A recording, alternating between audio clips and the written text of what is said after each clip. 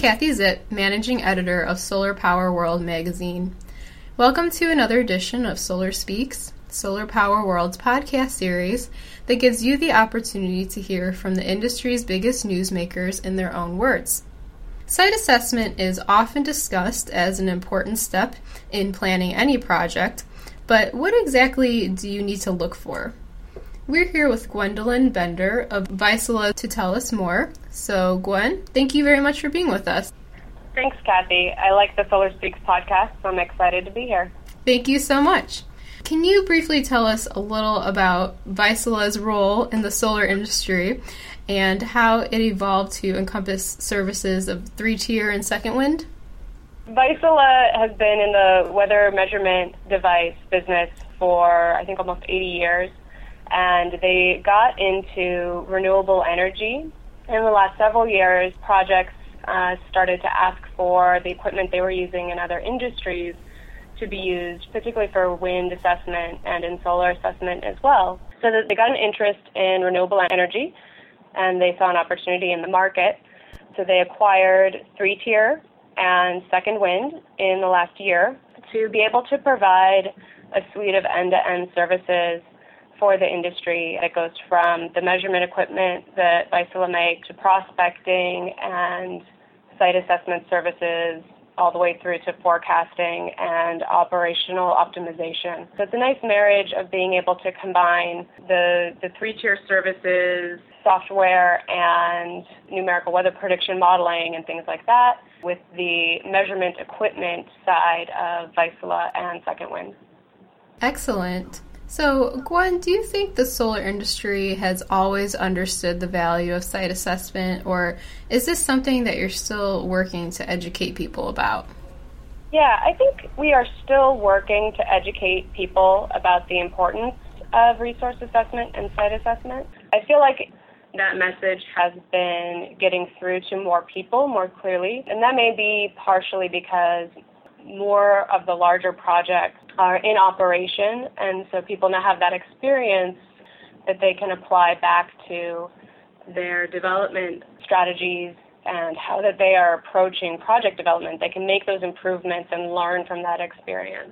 When three-tier services got into solar, we brought into that space the 10 years of experience that we had on the wind side in doing large-scale wind projects, and we knew how important the resource assessment portion of the project is, because that's really the fuel of your project. It's important to get it right. I think that the industry in solar focuses a lot of attention on the equipment and really getting every kilowatt you can out of the system that you are building in terms of the equipment. But the resource assessment can kind of almost be an afterthought, and I think that there's a lot of room for improvement in how people approach their resource assessment, both on small projects and on large projects. That's everything from long-term data sets to having on-site measurements and what you can do in post-construction with your operations management to really understand how well your project is doing on a regular basis. So, Gwen, do insurance or financing firms require site assessment? The financial firms generally do for the larger projects, or if you're trying to finance a portfolio of smaller projects. Pretty much any time you're going to go to a bank to get financing for something larger than your rooftop, they'll definitely ask for an assessment of your energy production, and that will always include a resource assessment as part of that. The larger firms are starting to become much more savvy about what to ask for in solar. As things have been in the ground for several years, everybody's learning, and that includes not just the developers, but also the financial institutions. They're looking back across their portfolios and saying, have these projects performed as we've expected? How could we reduce our risk and our uncertainty in these projects? And often the resource assessment is one of the largest sources of uncertainty that you actually have some control over. You can't change the uncertainty around your panel. You can ask the panel manufacturer to make it better, but you as a developer can't change, what the uncertainty of that equipment is. But you can do things like install on-site observations at your project location and reduce the uncertainty of your resource assessment. And so financial institutions are starting to ask for that to happen on very large projects, or to incent with better rates and things people who have done their due diligence to reduce the overall project uncertainty as much as possible, and that does include a resource assessment and a site assessment. Gwen, can you run us through site assessment for residential or small commercial projects? What exactly should site assessment involve? Yeah, so site assessment for residential or small commercial is different than a large utility scale project, but I think that it is still an important step to do a little diligence on your resource assessment and your energy assessment. So when I work with a large utility project, they are generally looking for just a lot of data that they can work with. I think that on a residential or small commercial project, it is perfectly fine to use a typical meteorological year file, which is just a single year file representative of the mean. And I think that that's an acceptable way to do a smaller site, because when you're talking about a smaller site, you're talking about different features like shading, effects, a rooftop. But generally, a large utility project is out in the middle of the desert. If you've got shading, you're doing something wrong.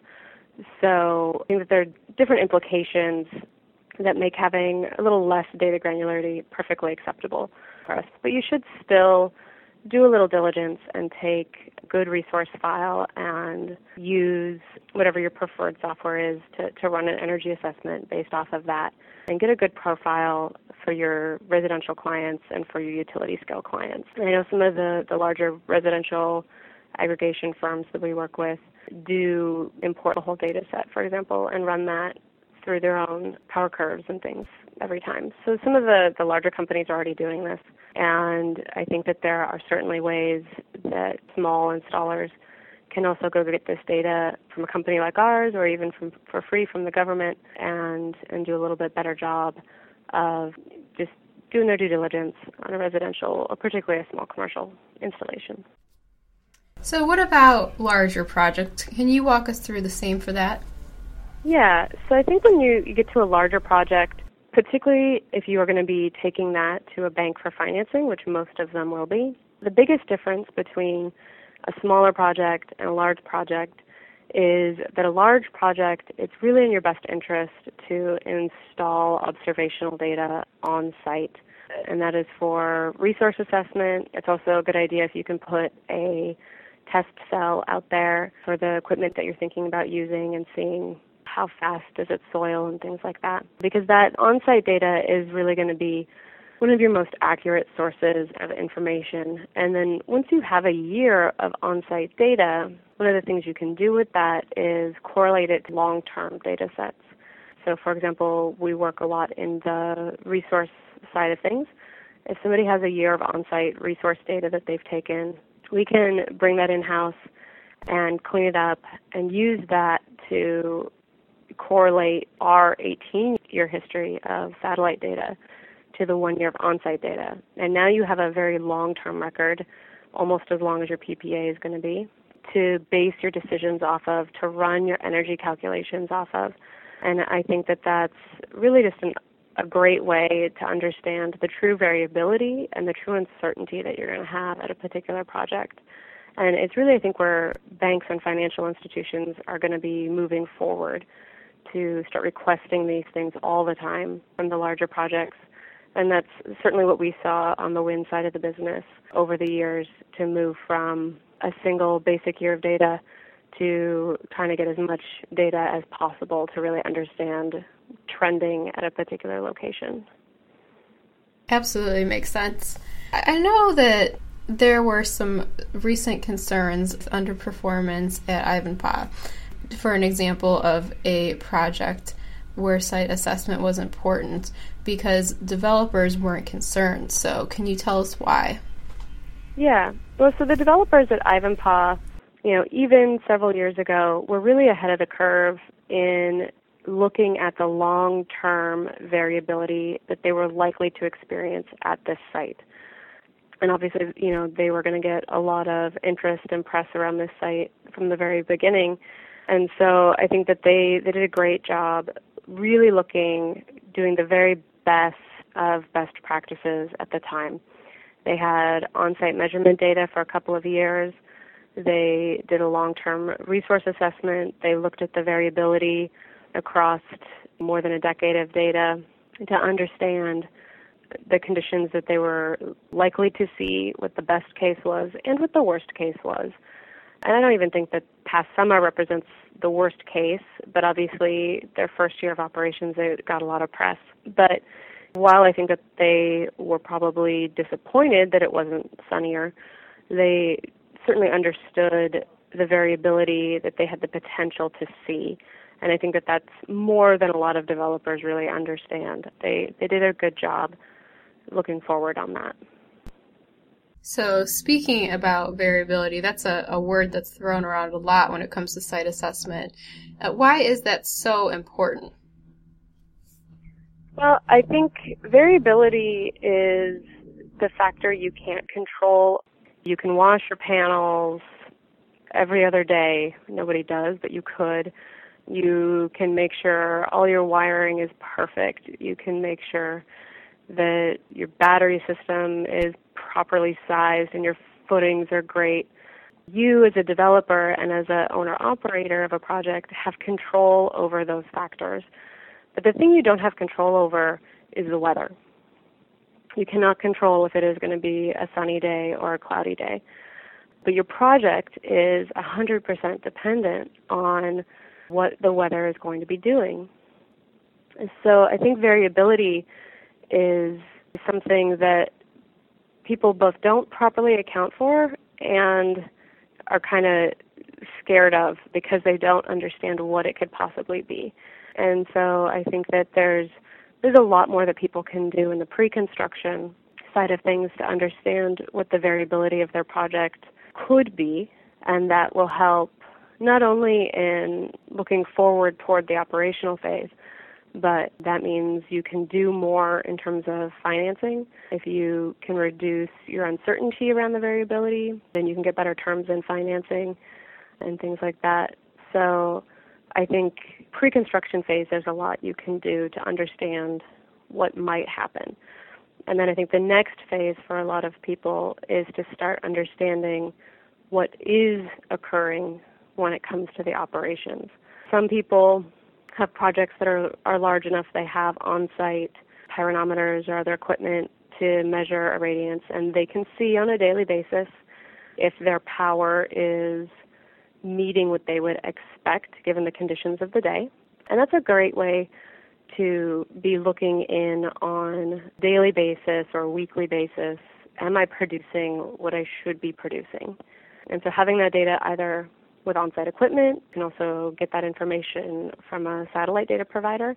I think that provides a great ongoing service that can help you identify and fix problems as they come up. What that doesn't tell you, though, is, okay, well, I'm meeting the power expectations that I should be given the conditions, but are these conditions normal? Is this below average? Are these conditions above average? Is this what I should expect continuing to go forward? And so, again, you have to put the year or two that you have in operations into a long-term context to understand what your project can expect to do going forward. Absolutely. I think that's something that a lot of people don't realize, and I understand how that can make a lot of difference. Gwen, one last question. What would you say are the biggest trends or developments in site assessment for this year, 2015? I think 2015 is going to be an interesting year, and obviously I think 2016 is going to be a very interesting year. There are a lot more data providers on the market now than ever before. That includes other providers. I would expect to start seeing people maybe even get data from multiple providers and use that to start reducing uncertainty at a project site. I think that could be a really interesting process. I work a lot in the pre-construction phase with people, and right now everybody's looking ahead to the end of the ITC.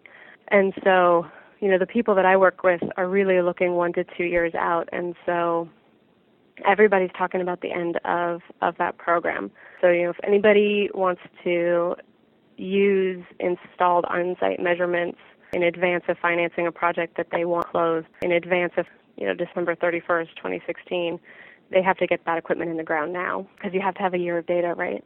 So everybody's looking forward to that next year. And I think as we get closer to that deadline, more people will probably try to finance without the on-site data because they won't have time. That may have some ongoing repercussions a couple years down the road. A lot of things that we're seeing right now is a much larger trend towards people looking at operating plants. And I think part of that is just there's 2 or 3 years of operational data that's now accumulated. But we're seeing a lot more people coming to us wanting to take that operational data and reforecast what their 20-year view is. I don't know if that has anything to do with the ITC. It probably doesn't. But we are seeing a big uptick in people starting to look at their operations and try to figure out how to improve those and understand what they can expect going forward. So maybe just to kind of sum up a lot of those thoughts, you think that people are paying more attention to site assessment. Would you say that? I would say that. I think people are seeing the impacts and they're paying attention, and I'm all for it. I think it's a really great trend towards improving the overall quality of the solar projects that are in the market. Well, again, we've been speaking with Gwendolyn Bender of Vaisala, and we'd like to thank her again for being with us. So thank you so much, Gwen. We appreciate it. Thank you, Kathy. This has been another edition of Solar Speaks. I'm Kathy Zip, Managing Editor of Solar Power World magazine. Thanks for listening, and please tune in next time.